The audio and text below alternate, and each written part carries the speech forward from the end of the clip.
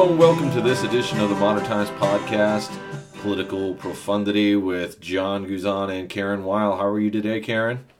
Well, I'm all right, John. Thank you, and I hope you're doing great, and I hope all of our listeners are doing very well this post-Thanksgiving week. Of course, thank you to all of the listeners, and hopefully you had a great Thanksgiving. Today we're going to be talking a little bit about, obviously politics, like we always do on Political Profundity, but we're going to go a little bit international this time, huh, Karen? Oui, monsieur. Si, senor. Well, we will start I can't say it in Korean, sorry, but yes. We will start at home with Trump, and then President-elect Mr. Monsieur Donald Trump. And then we will go to South Korea, spend some time in France, and then take a little jaunt in Cuba on the way home. Talking about Castro, a little bit about the presidential dealings in South Korea and France. Very interesting, I think, for us, Karen, to stretch out a little bit internationally. Sounds great. Donald Trump first. Let's just take the punishment. Election aftermath. We thought it was over. The last time we did our podcast a few weeks ago, the election was over, and we were talking about how that's just the way it was and what's going to go on. And now we have some more election-related scuttlebutt. One, there's a recount going on now for sure in Wisconsin. I think they're also trying in Michigan to do another hard recount, and also Pennsylvania. In Pennsylvania. Right. Yeah. Jill Stein led, at least publicly. There's all kinds of allegations flying around that. And then also the response from President-elect Trump that millions voted illegally. Where do you want to start with this one, this ball of wax? Well, let's just say first off that his claim that millions voted illegally has been basically called by any knowledgeable or credible election expert as just plain BS.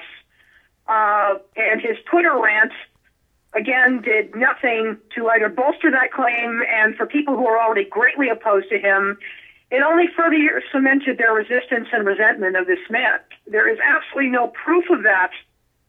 The bigger problem over the years has been election fraud, which is the tampering with elections themselves, rather than individual voters. Now, that's not to say there have not been people throughout history, and let's include also the recent example of that, of a man who wanted to vote for Donald Trump twice. Right. But there are those who, yes, on an individual level, have committed or tried to commit voter fraud. That's not cool. They should be punished. But I think there's just no credibility to what he's saying. And it's interesting and it's gratifying on some level to see the mainstream media really pushing back against it. So that I have to start out with right off the bat. Sure. Listening to the debate about it yesterday was amusing and not surprising, at least coming from Donald Trump. This is a man who has shown he is certainly capable of lying and exaggerating whenever possible and whenever necessary. So just another day in Trump land. Sure. Millions voting illegally is kind of, I think, where the rub lies, right? I mean, it's in the numbers. Correct. It's in the millions statement. Obviously, we know that there's always some issues. I'm sure you can't count anything out, but I think the millions is a little difficult. Well, it's interesting. I heard an analyst the other day. Trump has a very good way of projecting upon to others, which he certainly did to Hillary Clinton, things with which he could be accused of doing. I find it interesting that he's claiming millions voted illegally. Well, isn't that funny? Her total now, in the terms of the popular vote, I believe, is up to 3 million, and probably will grow from here. So once again, I'm sure psychoanalysts and psychiatrists everywhere are going to have a field day watching this man, because a lot of his behavior and a lot of his comments seem to be rooted in classic projection. So again, I just thought that number was interesting on that level. And does it seem like, obviously there's been universal condemnation of the statement, but it would never have been made if probably the recount wasn't enacted, and it seemed to be another example of his lashing out at anybody who does anything he doesn't like, and all of a sudden there's claims made. Correct. To Well, correct. And what it shows also, in a certain way, true, is that Trump and his people might just really be worried by this. So they're doing the classic offensive. It'll work with their base. It'll work with Republican or conservative-leaning pundits. But, in general, I think the overwhelming majority of Americans see this for what it is, a smokescreen and with no validity. And that probably goes for more than a few Republicans, too, and those who didn't vote for Donald Trump. Now, is there any validity? I mean, there's the talk of that there's going to be this recount and what's going to be found in there. Go ahead. I'm sorry. No. I want to hear your opinion. So, I mean, well, I will say I think this is a Hail Mary pass. Jill Stein has various reasons for doing this, and of course, some have criticized her for claiming that a lot of this money she's raising towards this may pay for the recount. Well, some of it, but the rest of it's going to go into her Green Party's coffers for another shot at the election. And I don't even think she garnered, and I might be wrong on this, but I don't even think she garnered a full 1% of votes, or it might have been a little higher, but it was, I think, less than what Gary Johnson had, which was 3%. So, she's facing a lot of criticism with that. Certainly, I don't think she did herself a lot of favors during this campaign with some of the things she said and some of her beliefs.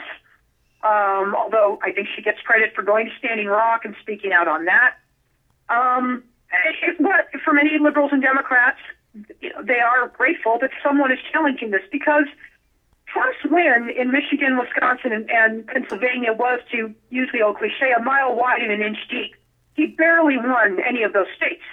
Sure. Now, a recount may show, although the Michigan Election Board, from what I read yesterday, has said, no, he won this state by and I might be off on this number, by about 70,000 votes.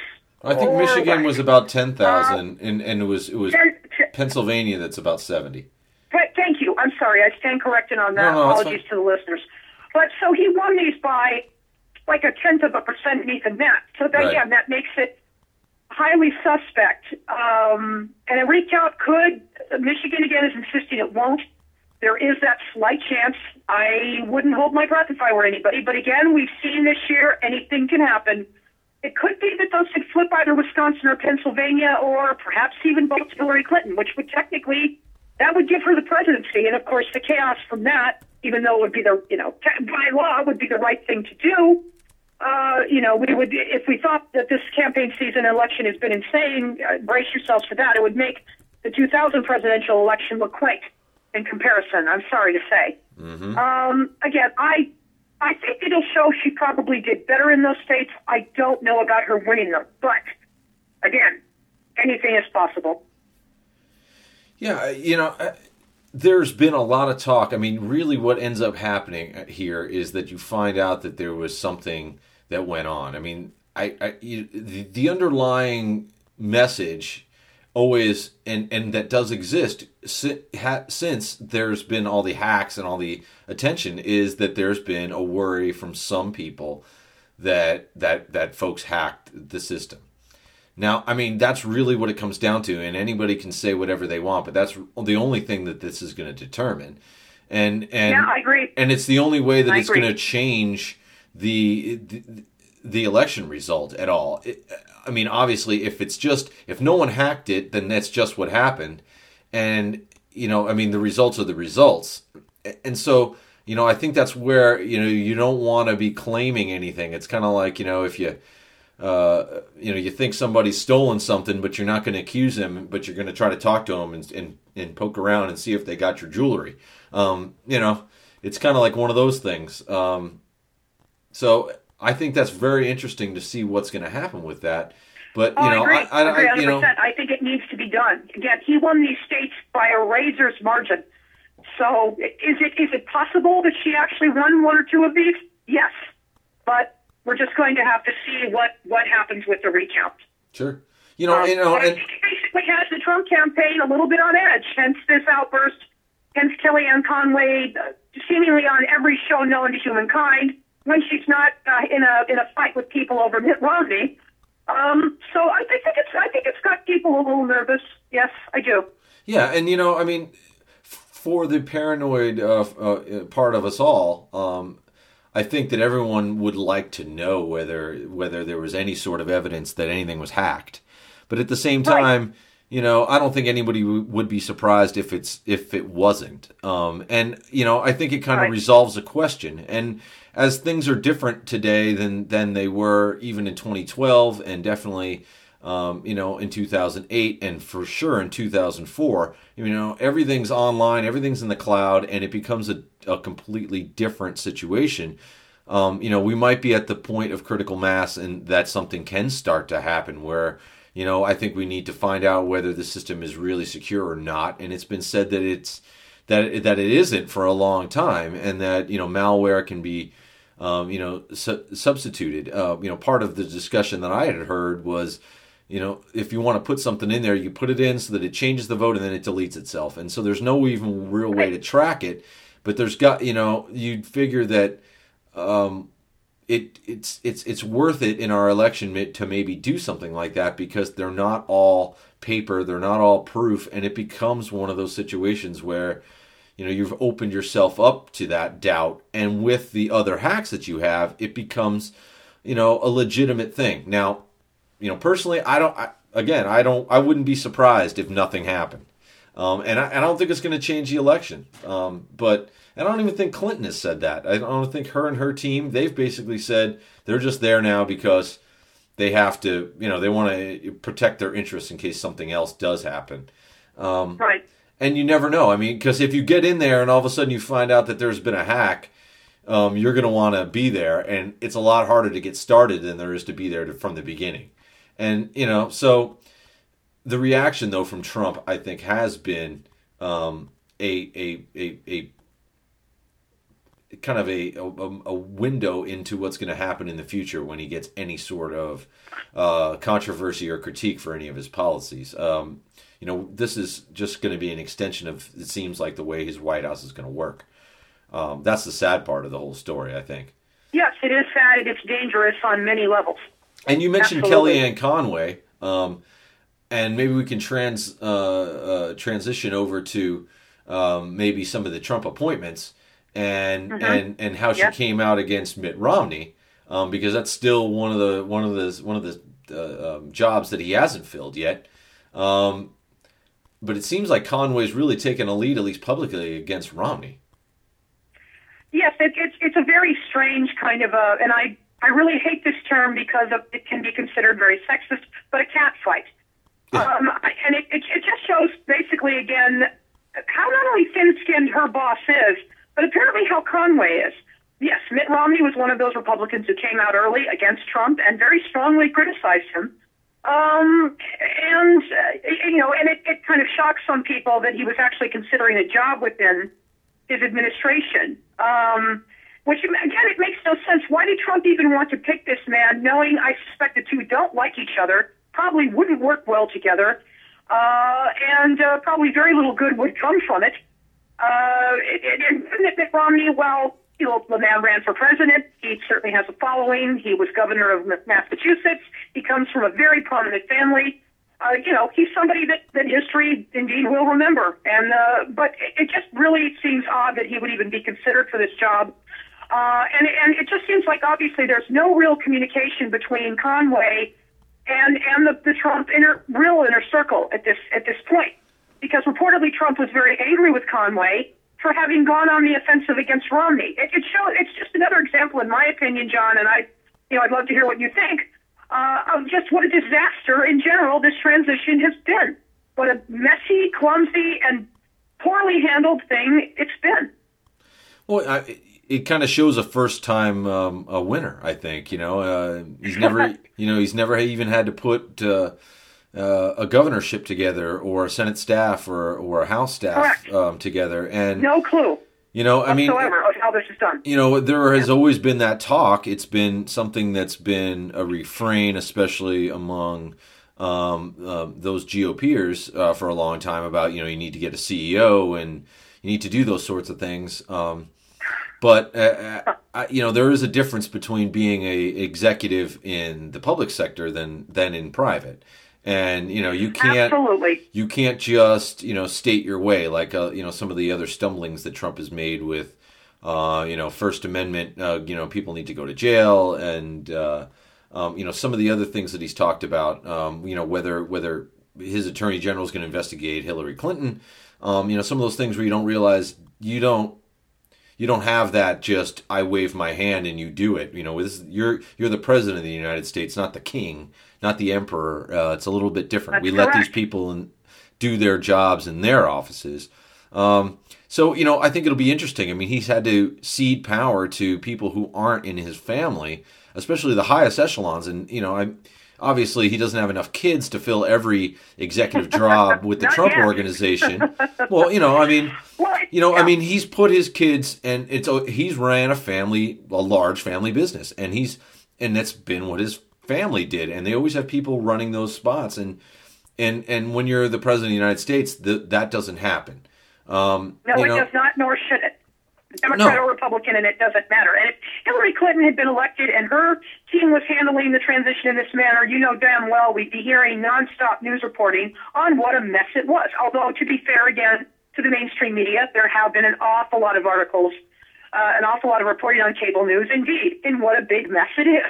So. Well, and it also seems that there's been, besides Chow being nominated today, That's Secretary of Transportation, yeah. Right. There's been no real middle-of-the-line nominee.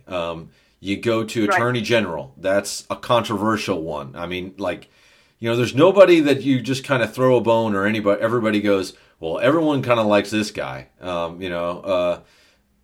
There's obviously probably not going to be a big deal because, they know all this. They've been vetted. They've gone through it. Even I don't think... obviously Hillary was kind of met with some consternation, but say, Obama reaching for a Republican in Comey, we can talk about him, but, kind of reaching across the aisle, trying to find some of these people. Most of the folks that Trump has already nominated are kind of those hardliners. Sessions at Attorney General, I think I already mentioned him. Flynn at NSA. Very controversial nominee. Extraordinarily so. And some of his viewpoints are, the only way I can put it, they're shocking. Really shocking. Yeah, and Flynn at NSA, I think, is the same thing. Right. And DeVos at education, somebody who just believes in charter schools and school choice completely. These are completely different ideas. I mean, undermining the public school systems. I don't know. I mean, that's a. I think Betsy DeVos is frankly a terrible choice. This is a woman who has no governmental experience. I mean, let's just put it bluntly. She was picked because she gave a lot of money to his campaign and because he may very well share her viewpoints on decimating public education. But again, is this somebody who's going to really know what she's doing in that job? I don't think so. I think Elaine Chao is a sensible choice. Sure. Shockingly enough for Donald Trump, she has considerable experience. I don't think most people are taking any issue with her, whatever philosophical or political disagreements they may have. She's a veteran government person. She knows how things work. Does that mean her 10 years have been flawless?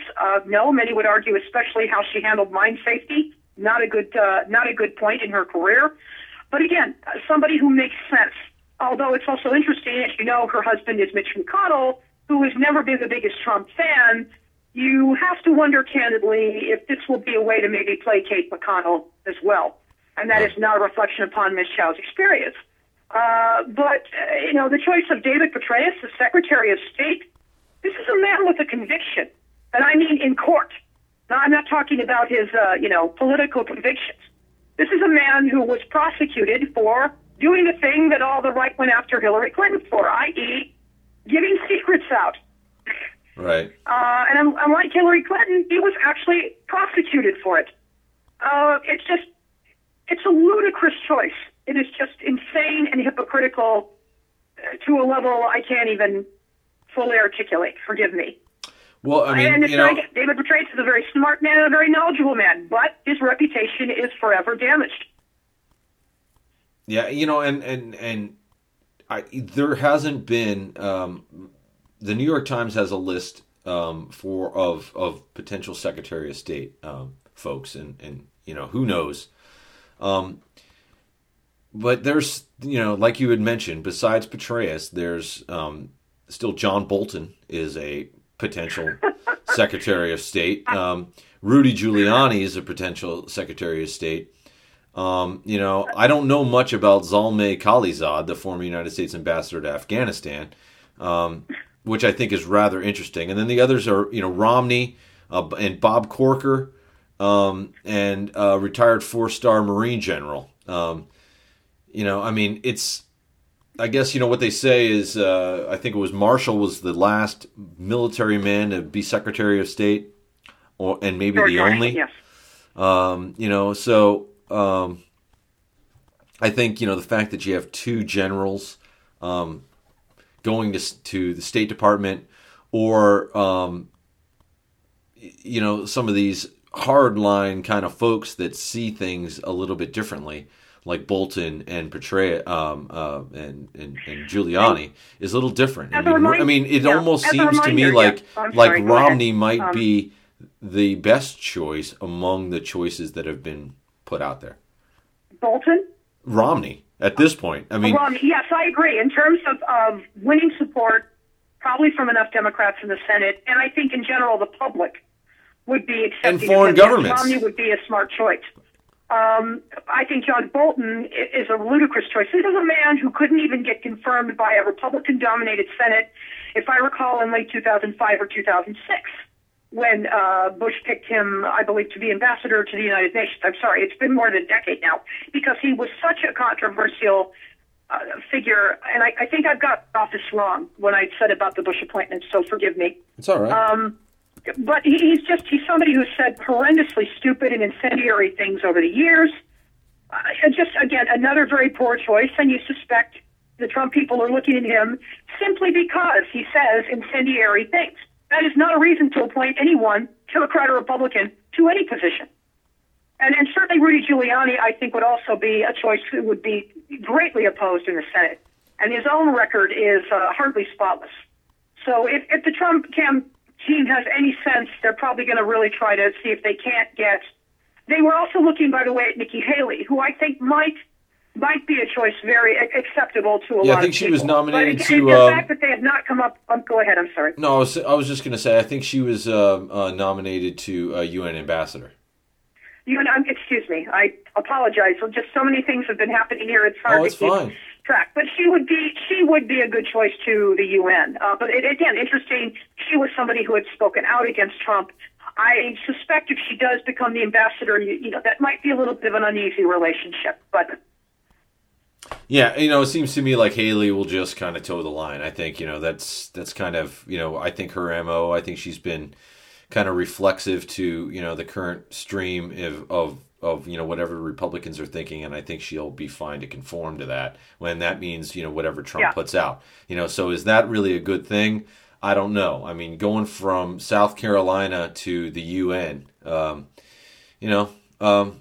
to disparage her at all, but it's a little different. It's definitely a little bit different. But just to kind of clear it up, I think I kind of looked up Bolton here just so that we can kind of clarify that he was a recess appointment. My apologies if I've got any of that information wrong. I do know that Bush had to do an executive order. Yeah, he was a recess appointment. He was a recess appointment, and then he resigned because he knew him. He knew he was never going to get confirmed, so he resigned. And supposedly what's gone on? The Times is still saying that that Ben Carson was to lead HUD. Supposedly that's what the Trump campaign or administration is saying. But who knows? Supposedly there's been no call that Carson accepts it, is what the Times is reporting. So again, Carson, this is a man who was offered Secretary of Education, said no because, hey, I don't have any experience in that. Oh, but I guess he has a lot of experience in housing and urban development. Not last time I checked. It just seems like with all due respect to Ben Carson, it seems like a extraordinarily ill-suited choice. Yeah, and they went with the anti-Obamacare guy for Health and Human Services, Tom Price. So I guess maybe that might have been a good fit for Carson, but possibly yes, that might have been something. And given that he's a doctor, an esteemed surgeon, sure, that one I think most people could understand, even if they objected to it. Again, but he makes no sense as a HUD director. None. Well, I hate to say it, but, he's black and got to get those people off the welfare rolls. Well, I'm speaking like a Trumpite, obviously. That is sarcasm, by the way. No, I totally understand. I think, look, Carson has an admirable life story, even if he may have played around with the truth a little bit. Nevertheless, he still has a very admirable life story. He's been an esteemed and greatly admired surgeon, which, frankly, it made no sense to me why this man wanted to kind of ruin that reputation by deciding to run for president and saying things at times which, again, were just ludicrous. But as we've seen in the last few years, what would have been the common wisdom for politics is no more. So I guess we'll see whether or not he becomes the HUD director. So far, we haven't seen anyone appointed that seems like it is a Trump, and nobody's been appointed from the Trump organization or anything like that so far. However, so far, it kind of segues into what we want to talk about next a little bit. Trump and his business interests and how that affects his presidency. Trump has come out, and it is true that there has not been a conflict of interest statute applied to the presidency because they had figured when they wrote the conflict of interest laws that the president has almost everything he does has some sort of impact on him because of the nature of the job.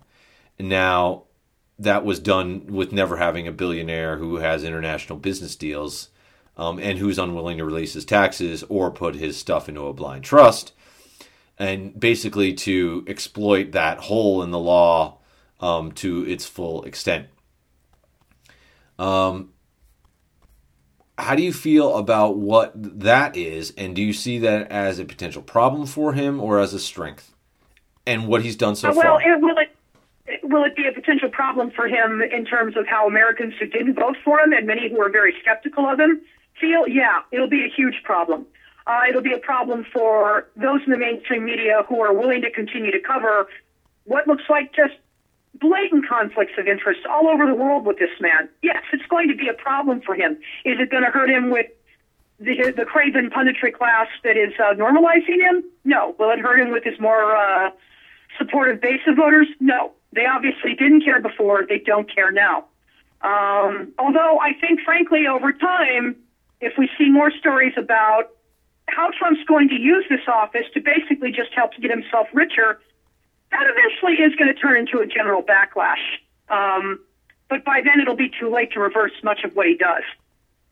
So, we've never seen anything like this. I mean, I know there was a lot of criticism with George W. Bush, and especially with former Vice President Dick Cheney in terms of Halliburton and how contracts were awarded after this country invaded Iraq. And yes, they deserved a lot of criticism for it. But this makes that, again, look like nothing, given Trump's conflicts of interest with business and just how he could use his office to make sure all of his projects get built all over the world, while not really paying any attention to the other more important issues going on in these countries. Right. And we're talking about, it looks like he's got projects in Brazil, India, Ireland, Scotland, Turkey. And I guess the one in Turkey, supposedly, Erdogan had demanded Trump's name be removed from Trump Towers in Istanbul after he called for the Muslim ban. Because it looks like the Trump people are really trying to court Erdogan, and given what's going on in Turkey and how crucial it is for both NATO and the Middle East in general, that's an interesting turn of events if Erdogan is now it looking like he's not exactly going to be that deferential to Trump. So I'm surprised by that development. Yeah, and I think there was also a situation with China and the Trump name that was resolved a little while ago. So this is all after the election. All of a sudden, he's getting these. The heat's off. People are interested. It is a global brand. You never know what's going to happen, and I think that some of these things are going to be trouble for him. I mean, I think that there's been a reason why people have wanted to actually make that part of what they do, because perception becomes reality, especially with the whole drain the swamp thing. If there's any hint that there's any sort of profiting going on, then all bets are off, and I think that it's been a case where people who've had those situations want to get rid of it, not just for public perception, but because it can be true. Things can influence what you're doing, and it becomes part of what you're looking at, and it just kind of takes away the whole possibility of there being any relation to what you're doing as president and what your business dealings are.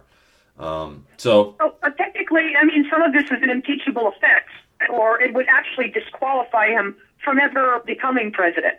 But again, it would take a very concerted effort in this country, and it'd take the Republican Congress, which, is in no hurry to hold him accountable for anything, as we've seen so far, unless the heat grows on them so much where they're looking at serious losses in 2018.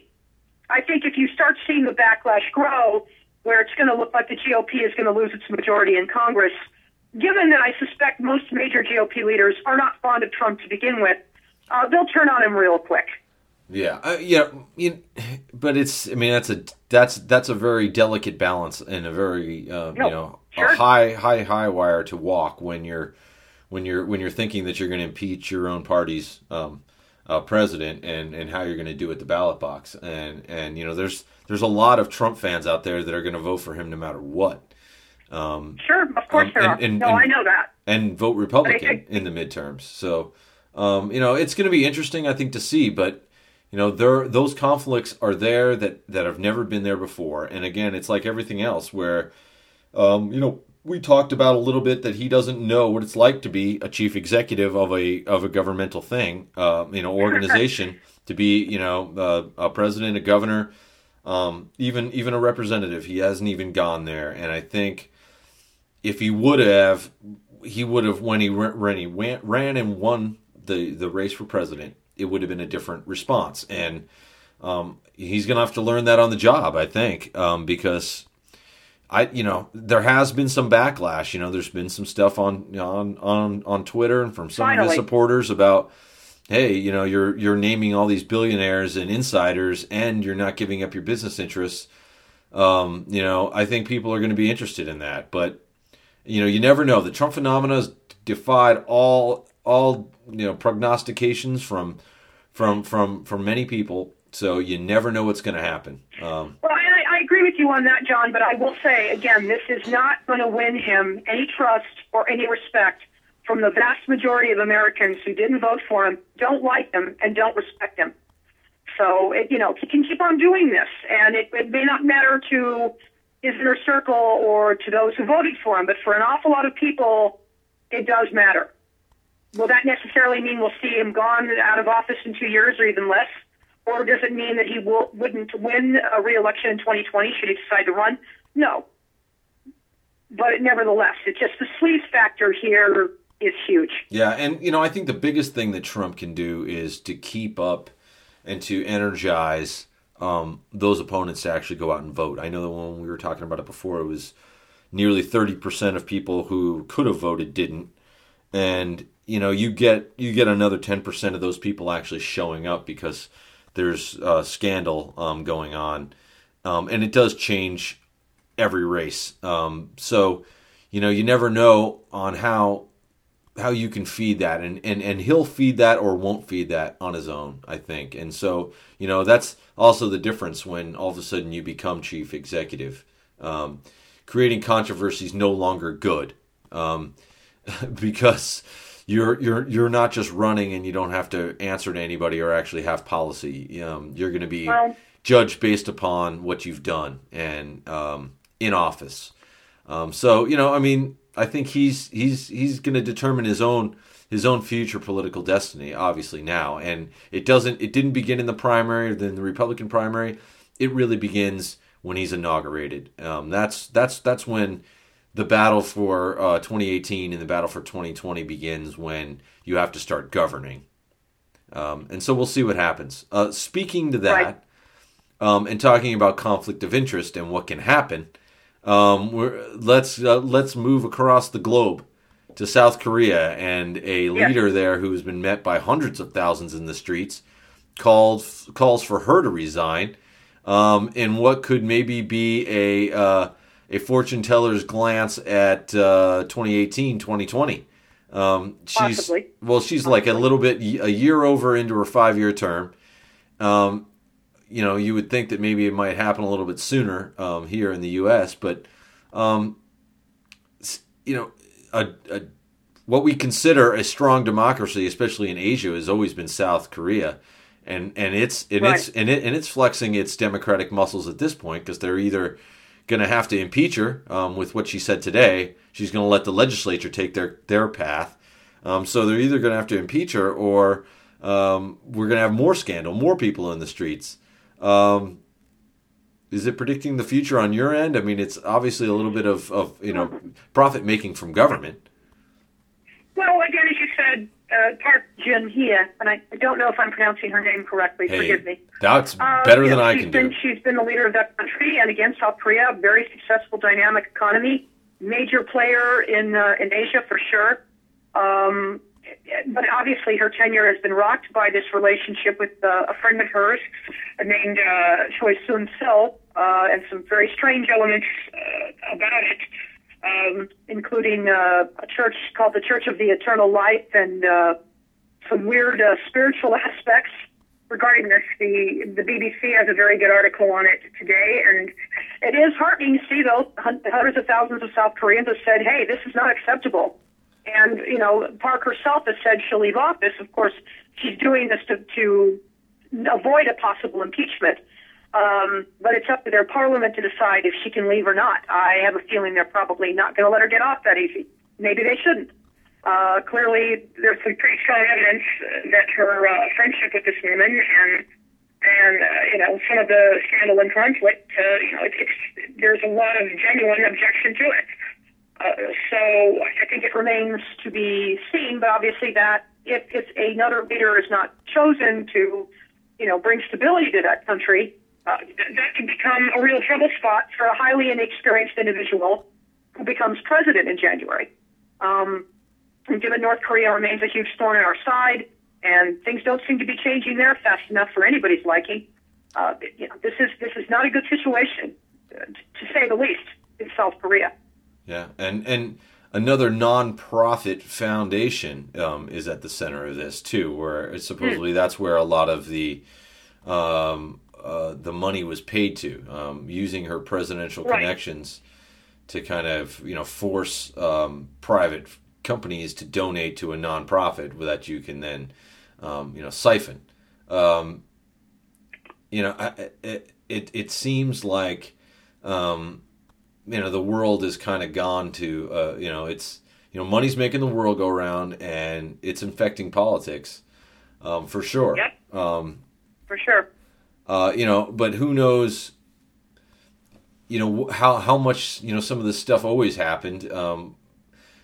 But it hasn't been there because of some of these other avenues that you have. I think, before you would always have a situation, most recently you would, your former, politicians would either become, lobbyists, or they would go on speaking tours. And that's how they'd make their millions. And now, there's these nonprofit foundations that become magnets for billionaires to donate money, and I guess you can get swept up in it as much as it can do good.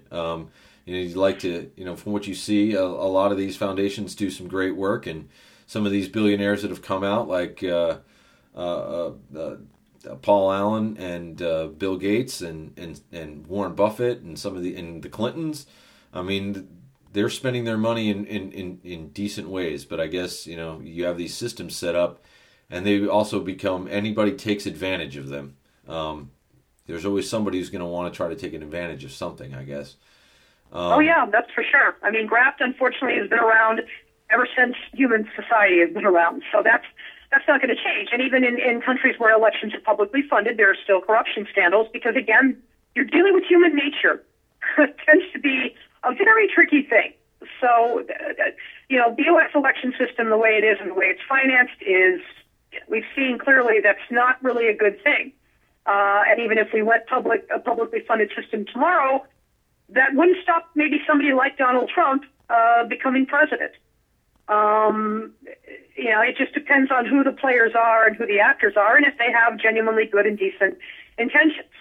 And we know sometimes they don't.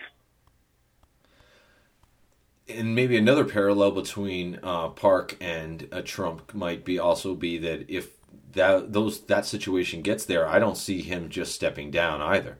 I see it. No, he wouldn't. He's too arrogant and has too much of an ego. I think that's fair to say. So no, he would not. It would take probably a scandal that would be so vast, and it would take enough of the mainstream media and a good chunk of the conservative media to turn on him. Oh, and never mind how the public felt. And we've seen in the last few weeks, we've seen numerous protests. I can't recall in my lifetime, John, I don't know about you, where there's ever been this kind of protest against the president-elect. And even within the 2000 election between Bush and Gore, there was not this kind of outcry. So clearly something very unusual is going on here. Again, that's the understatement of the year. And I think, again, as I've been saying, Trump and his circle had better expect a lot of resistance, either from other states or from the public at large or other politicians. That's just not going to end soon. Yeah, it's also, I think, an effect of social media. I think they've driven some of these political movements, like Brexit and the Trump campaign and some others. But It's also, and even Obama, they said that, Twitter won him 2008 when it was an emerging technology at the time. Right. But it also then fuels some of these, street-bound protests. You can organize quickly and get people together without having an organization. You could never do that before. There's so many things that couldn't be accomplished. How do you get the word out that you're going to have a march that quickly after an election without social media? And the answer is you probably can't. Unless you Absolutely. have these large groups already set up. The reason why they were so reactive in the 60s was, the SDS and some of those other groups that were kind of nationwide. They would coordinate, make phone calls, and everything would get done immediately. There's no groups like that anymore. But now with social media, they can be responsive to any issue at any point and react nearly instantaneously, where that wasn't done before. So, I guess for every bit of good something brings, it also maybe brings something that's not so good. And, Well, I think it's safe to say, look, social media helped Trump get elected, and it could also become a serious thorn in his side. And I think we're starting to see the beginnings of that. So, double-edged sword for every politician in that respect. And that's the world we're living in today. Now, is there any, do you think, connection, and I wouldn't, necessarily want to have to put this out here, but I think it's part of this discussion. Park was another conservative. So you talk about when you get conservative folks that get in office and then they have allegations of in-dealing, graft, however you want to put it. Came from the Bush administration, like you mentioned, with Cheney and Halliburton and all the connections they had, and what kind of deals were made by them going to war. And it always seems like it seems like, at least recently, when you go around the world, when there's these sorts of large scandals, they're the quote-unquote conservative, business-centered candidates. Right.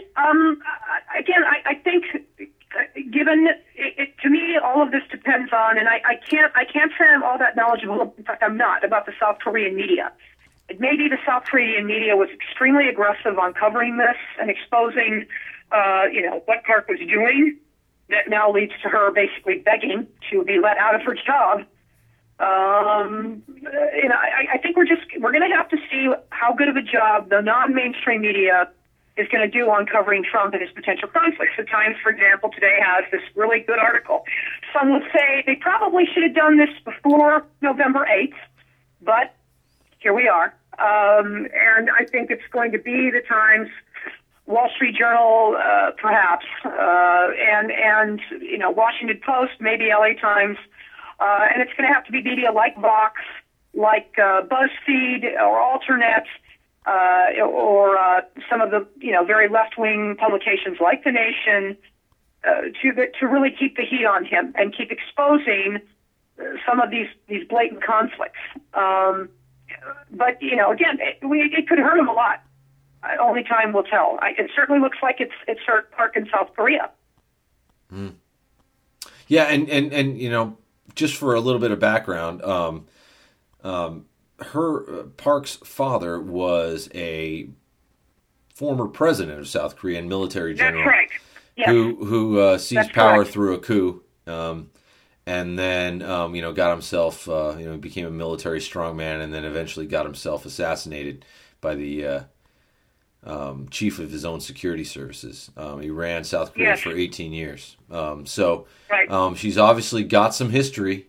She's not a woman of the people necessarily. I think that there's also there's some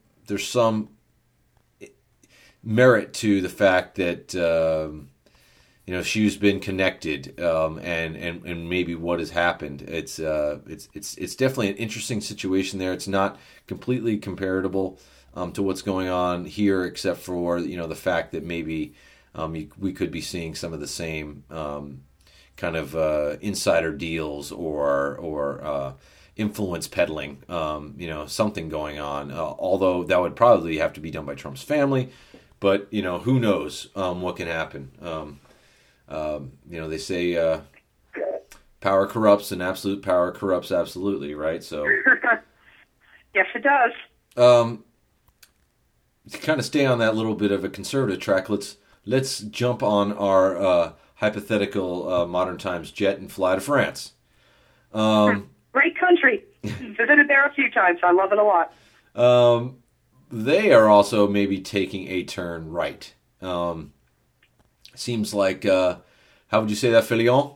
Right? Francois Fillon is my understanding, and my French is pretty lousy, but I believe that is how his last name is pronounced, Fillon.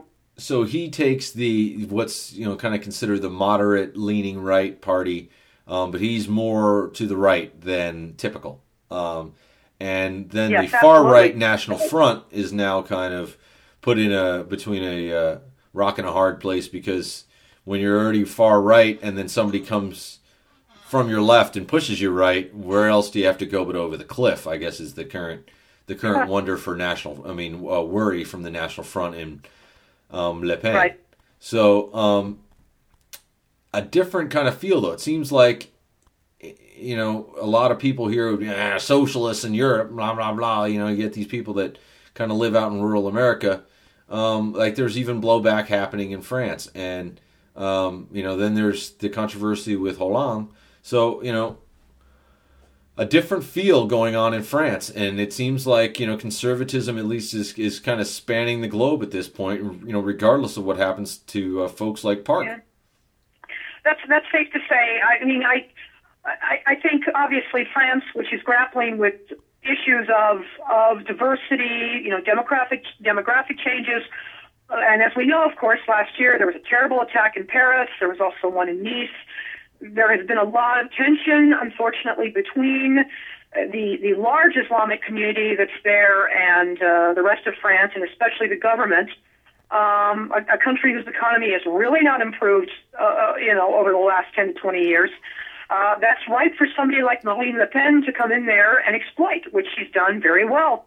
Right now they're saying, French analysts, and of course, again, we've seen from the U.S., whatever Petty thinks they know from polls, they don't, that it looks like Fillon is on track to win the presidency. Hollande, if he can even get through the nomination process, his approval rating is 4%, which I think may be the lowest for anyone, in the age of approval ratings. His tenure is basically be considered a disaster, more or less. I would be shocked to see him even get the nomination from his party, and certainly if he ended up as the nominee, I would be safe in saying I think the conservative candidate would wipe the floor with him. I'd love to be proven wrong on that, but I don't think I am. And again, the factors I said earlier about France, as well as how Fillon has been very smart in how he's played up the fears and some of the resentments of French middle-class people, it's been successful, and it may pay off for him in the elections next year. Yeah, and it's the change, I think, what September 11th and these terror attacks have done to the political system. It makes getting tough on Islam and Muslims a adequate political stance, I think, for a lot of voters. Right.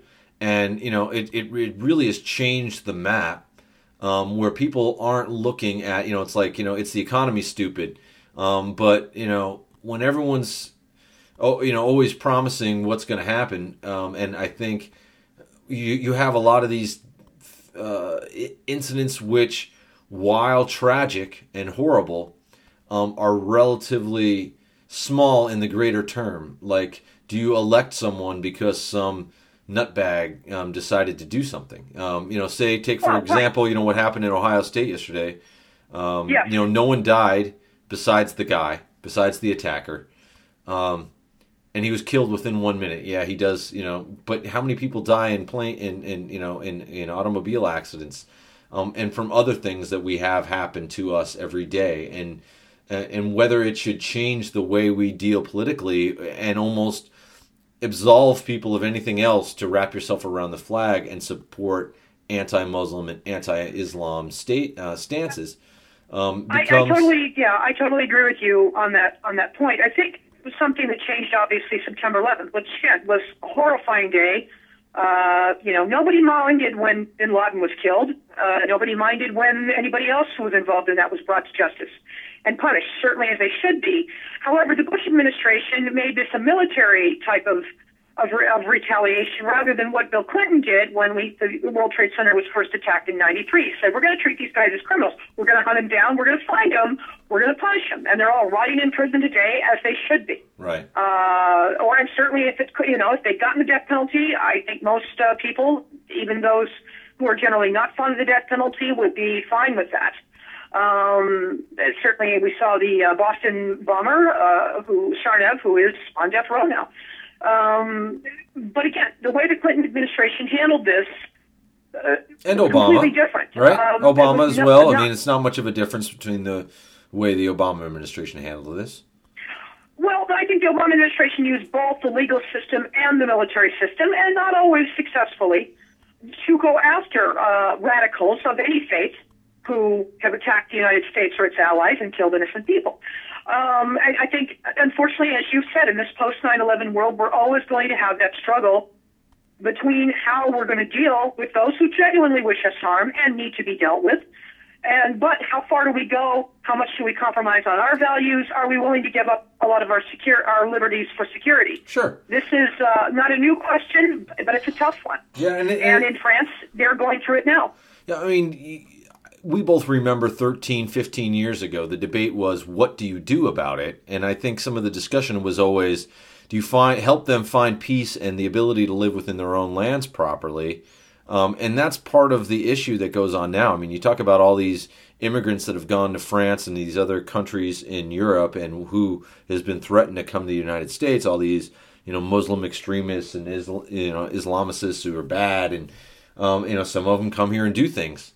But it's because they're fleeing either a lack of freedom, a lack of security in their own countries, or a lack of the ability to take any sort of personal impact on what goes on. And so, I think there's been a lot of years and decades of us propping up systems and really making these oligarchies, which exist in most of these Middle Eastern countries. And now, what is the remnants of it is people who blame the United States, partially by the people that run those countries now, because the United States can be the big bad guy, and Western society as a whole.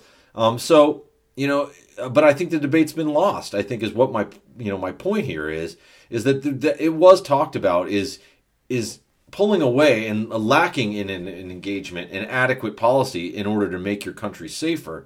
And we can argue all we want, but the more that we stay involved and sit by while people don't have freedom in one way or another. Now, I don't think they necessarily want us to go there and invade their country to give them freedom, but maybe if we don't support the people that we've been supporting for decades, no joke there. The same thing can be said for what happened in Iran in the late 70s. They didn't, they didn't like our support of the Shah. Yeah. And so that reaction was they were able to take over that country. Now the same thing could have happened in '89, but that was kind of, in 2009, but that kind of stopped. Right. I will give you a perfect example, and dating back to Iran, which is a country we've had a very long and complicated history in. Of course, it goes back to 1953 when both the British and the Americans, which this has been declassified, worked to overthrow Mohammad Mossadegh, who was a democratically appointed leader, and his crime was he wanted to nationalize the Iranian oil, right, and install the Shah. We all know how that ended up. Not good. But it's interesting how few Americans know this. I was talking to some relatives about a year and a half ago. Somehow Iran, I have a close friend who is Persian, and she and her family fled Iran about 10, 15 years ago. But I mentioned that, and we somehow started talking about Iran. They did not know anything about the 1953 coup. Right. And I said, well, it would behoove you to look that up. That would explain why, as horrible as the regime in that country is today, none of us have any love for it, that's for sure. But there's a reason why it came to power. And sadly, the United States played a role in that. Now, does that justify any of the cruelty that regime has shown towards anyone? Absolutely not. No. But again, this is the consequences of these types of actions. Either Iran, Iraq, Saudi Arabia, or other Middle Eastern countries where we might have had good intentions, but somehow they went astray, and the rest is tragic history. I don't think Donald Trump's going to learn any lessons of that. I think the Obama administration made attempts to learn the lessons of that. Again, they didn't always succeed. And here we are. And this is, again, now we're seeing Western Europe dealing with the effects also of the Middle East on some form or another. And the outcome of that is not always, towards more democracy or leaders who would be considered the most stable of people. Right. But just how it's also, like we talked about it and why we got here. Talking about Fillon and Trump and how they kind of, throw that mantle of the flag and, anti, Muslim terrorist kind of feeling. And, that debate is gone. It's now, everyone kind of says the same thing. Even Clinton, they're gonna work to get rid of ISIS. Everybody wants to get rid of ISIS. Well, as long as there's influence and as long as they don't have their own place. There was something I had talked to somebody, around, the 2002, 2003 time. It's, if these people had, if terrorists, that people want to be terrorists and ISIS, you let them create their own country, then at least you have a war to fight. It's hard for an army to fight a bunch of terrorists.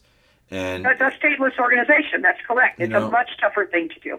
I'd put the United States military up against anybody, and then you have a battle to fight, and you have war to be declared, and things start to be the way they are. So, giving freedom to people who are going to be a little might not do exactly what we want them to be, but you can't be the parent to the world, I think, to a certain level, and the same thing happens, but I think that's the same feeling we have to understand with Trump, and why a lot of people, I think, need to just accept the results of the election. Either people didn't show up, sure, and he's now the leader, and internally and externally, we as the people of the United States that don't necessarily agree with every policy, it's always our job, no matter whether you consider yourself a supporter of one candidate or another, you're always going to have disagreements with something that they're doing, and that's your role as a citizen. And it's going to be the role of the international community to try to impact that as well. But the fact that we've just lost that debate, and I just don't think it's around, has made that part of what the political landscape is. And I don't even know whether it's there for the electorate to accept anymore. I don't think you can even be a candidate these days and come out and say, well, we need to disengage with the Middle East. You just probably be ignored. Irresponsible. It would be a highly irresponsible position to take. Colin Powell said it best when he was talking to, George W. Bush before the decision to invade Iraq. You break it, you own it. Like it or not, we own it now, and we have a responsibility for it. And certainly, as we saw in Iraq since the invasion, the people there said, "Thank you for getting rid of Saddam. We never liked him. Now, please get out of our country and let us run it. We'll let you know if we need help. Thank you." That's a somewhat of a smart-ass summary. Forgive me. But, sure. Again, the idea that somehow this was going to make democracy bloom all over the Middle East, well, that's a nice thought. It's a wonderful thing. It didn't come to pass, and it's unlikely to do so now, especially with somebody like Donald Trump, as president of this country. Yeah, and the other facts is just when some countries are ready for democracy and when they're not. You right. Can't. What happened in the United States was a unique situation that was lucky to have worked, and what happened in France and England and some of the other traditionally strong democracies. Those were built over hundreds of years. From the Magna Carta on, it was a long progression for the UK, and then that kind of got squirted out here in the United States. But you need governments in the Middle East to be able to accept democracy, and I just don't know. And it's kind of what we talk about with accepting the Trump result is if you have we just talked about Park in South Korea, her father. Or you can talk about what happened in Pakistan. They don't like what's going on politically. You'll have a military coup that will just take over, and that's the other side of it. You can let people be free, but if you don't have other elements in those countries that are going to listen to that, then your democracy is just as weak and just as ineffective. Right. You sum it up very nicely, John. Yeah. Now, talking about interfering, let's segue on to our last topic here. The Caribbean interfering from the 50s and 60s, still playing itself out with the death of Fidel Castro. Yes. Last week, right? I think it was last week now? He died Friday night. In fact, my husband, it was interesting, I'd fallen asleep, and my husband didn't know I was, but he came in and said, "Oh, Castro's dead." And okay. I thought, the man's had been in poor health for well over a decade. So, and he was 90. I don't think anybody was surprised by his passing. But again, given the shadow he has cast over the last 50 or so, 60 years, it's an important loss, even if, in general, he governed as a dictator, and that is nothing to admire. No, a big symbolic change, though, I think, very big symbolic change, yeah. It shows, we kind of always see generations come and go, but, when you have somebody that's been on the world stage for as long as he has, was such an integral player, basically could have been partly responsible for starting a nuclear war at one point, with that whole Cuban Missile Crisis thing. Shout out to all those family members of yours who don't study history. But yes, Castro could have helped start a nuclear war. And all the other impacts. All the Cuban Americans we now have. How most of them are, very, very, very conservative, very, anti-socialist, anti-communist because of that whole, guys that got put on Castro and all the rest of the, Soviet dictators who they all just said that they were communists when, as we know, they were just totalitarian dictators, and there's a difference. But yeah, his death, I think, is very symbolic. Now, does it do anything really towards what was going on? I mean, it's not going to have any impact on what Obama worked on, just because that's all dependent on Trump. And Raul Castro was still technically in charge, right? I mean, we don't think this is really going to have any impact realistically. This is symbolic, right? Well, I think, again, Castro has not been in power. Fidel was not in power for a good 10, 11 years because of his health. His brother Raul has been running the show. There have been incredible changes in Cuba since then. The country, although still technically communist or democratic republic or however it is described, but it has opened up to some private enterprise because it's had no choice. Since the Soviet Union ended 25 years ago, there went that money stream, and then a pretty severe period of economic austerity for Cuba, in which many Cubans have adapted, but no question it's done its share of damage. And an embargo from this country, which, as far as I'm concerned, and I think people far more knowledgeable than I can ever be have said, was basically a failure. Didn't get Castro out of power. Didn't change anything in that country. All it ever did was give him a platform, and to me, that's a failure. So I think if Trump was smart, and again, he's not going to be, especially in foreign policy, I don't think, he would leave this alone, because in the long run, it would be good for the United States for Cuba to become more of a free market economy. And, Raul Castro's no spring chicken either. I think there's probably plans in store for someone else to take over for him. Now, probably could be a hardline communist, but it could be somebody who's more willing to say it's time for Cuba to join the 21st century. We can still stick to having a strong social safety net, but understanding that free enterprise, there's a place for it here. If it's governed properly, it can be good for Cuba and its people. Again, that's easier said than done, as we've seen in many countries. But again, Trump is making noise that he's going to get rid of this deal. Again, I don't think that's going to help anybody. I don't think it's going to help Cuba. It's not going to help. It's certainly not going to help Cuban-American relations. So we'll have to see. But I mean, again, I agree with you. Castro's death, more than anything, is symbolic. But there's no question he was a huge player in the world stage, starting especially in 1962 when he nearly brought his actions in letting the Soviets put missiles there. Could have been the end of this world as we know it. I mean, your parents probably told you stories, as my mother did, of those very frightening days when you really thought it was over. And I had a colleague I worked with in Las Cruces, New Mexico, was a young man in Boston going to college. He said right before Kennedy announced that they had brokered a deal, all the radio stations were playing classical music. It was eerie and it was frightening. And he also said, you honestly thought this is the end. Incredibly frightening time that none of us were around to remember, thank God. But, Castro was a major player, but he was a horrible individual for human rights. And there's no question his stubbornness in not letting Cuba slowly ingratiate some free market reforms didn't help that country's economy over the last quarter century.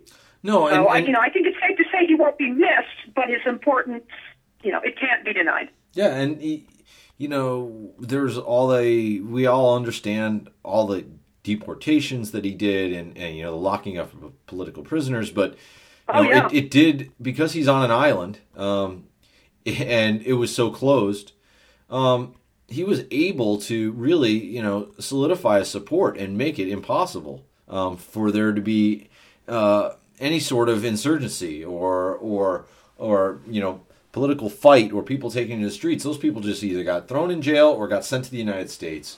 And, that's why he was able to stay in power, I think, for so long and survive where others in other countries couldn't. All the other, Soviet puppets all vanished for the most part. And Castro and Cuba are still there. And it's because of that strength, I think, of the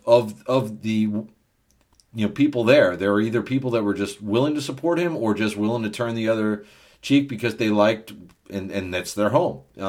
But regardless, whether you're just not saying anything or you're enjoying it, it still translates into the same thing, which is he was able to stay in power for that long, and his party still is. I mean, his brother and whoever he's they're all choosing are still there.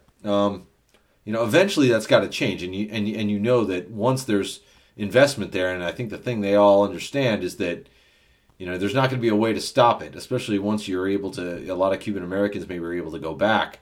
Things are going to change, and that's all on opening the door. And now is as important as ever. If you really want Cuba to become an independent area, now is the most important time, I think, because there's nothing to really. People feel like it's over. I think it might even be more symbolic for the people that are still in Cuba to a certain level, just because he's passed on. The other thing I wanted to bring up about Cuba really quick, because I just don't want it to be forgotten, is that, we also have to remember the Spanish-American War. So there's been a lot of interference, shall we say, or made up stuff between that island and the United States for a long time, and so a lot of that was part of the ammunition that was used for Castro to come to power in the first place, and then it was only strengthened with the Bay of Pigs and the missile crisis. So again, we go full circle back to usually our future is what we make it, and the more that you're not just doing the right thing, the more it comes back, especially internationally, to impact the way that we govern domestically. Yeah, you're spot on, John. I mean, back in the 50s, the U.S. used Cuba as, in part, as a gambling hub and other things, while not paying attention to what a dictator Batista was and how unhappy a lot of Cuban people were. Now, some would say it wasn't a good trade-off for a communist to replace him. I can see that. But, again, just if I can reach here and just say, we have a larger struggle throughout the world for a lot of countries to determine in what direction do they want to go. Do they want to have a liberal, free market-based democracy, or do they think autocracy is better? Yeah. This is just a very uncertain and troubling time, not only for this country, but for many of our European allies, and the Middle East and Asia, a good chunk of the world in general. And whether anybody likes it or not in this country, things that happen elsewhere in the world, they do come back here. It's for better or worse. They always do. You can't. It's almost anything that you ever want to think about, and in the political world, I think it takes a little bit longer, and you can have arguments, and just like in your family, maybe you don't get along with a cousin or an uncle or your brother or your sister or whatever. You'll have to deal with that at Thanksgiving. But when it's internationally, it can be 100 years. You still got people that are upset about what you did in. With the whole Hearst thing in the harbor, with the sinking of the sinking of the Maine, wasn't that the Spanish-American War? Yes, that was the Spanish-American War. Was the famous quote line, "Remember the Maine." So. There's the quote by Jefferson about democracy is only as strong as the generation that's supporting it.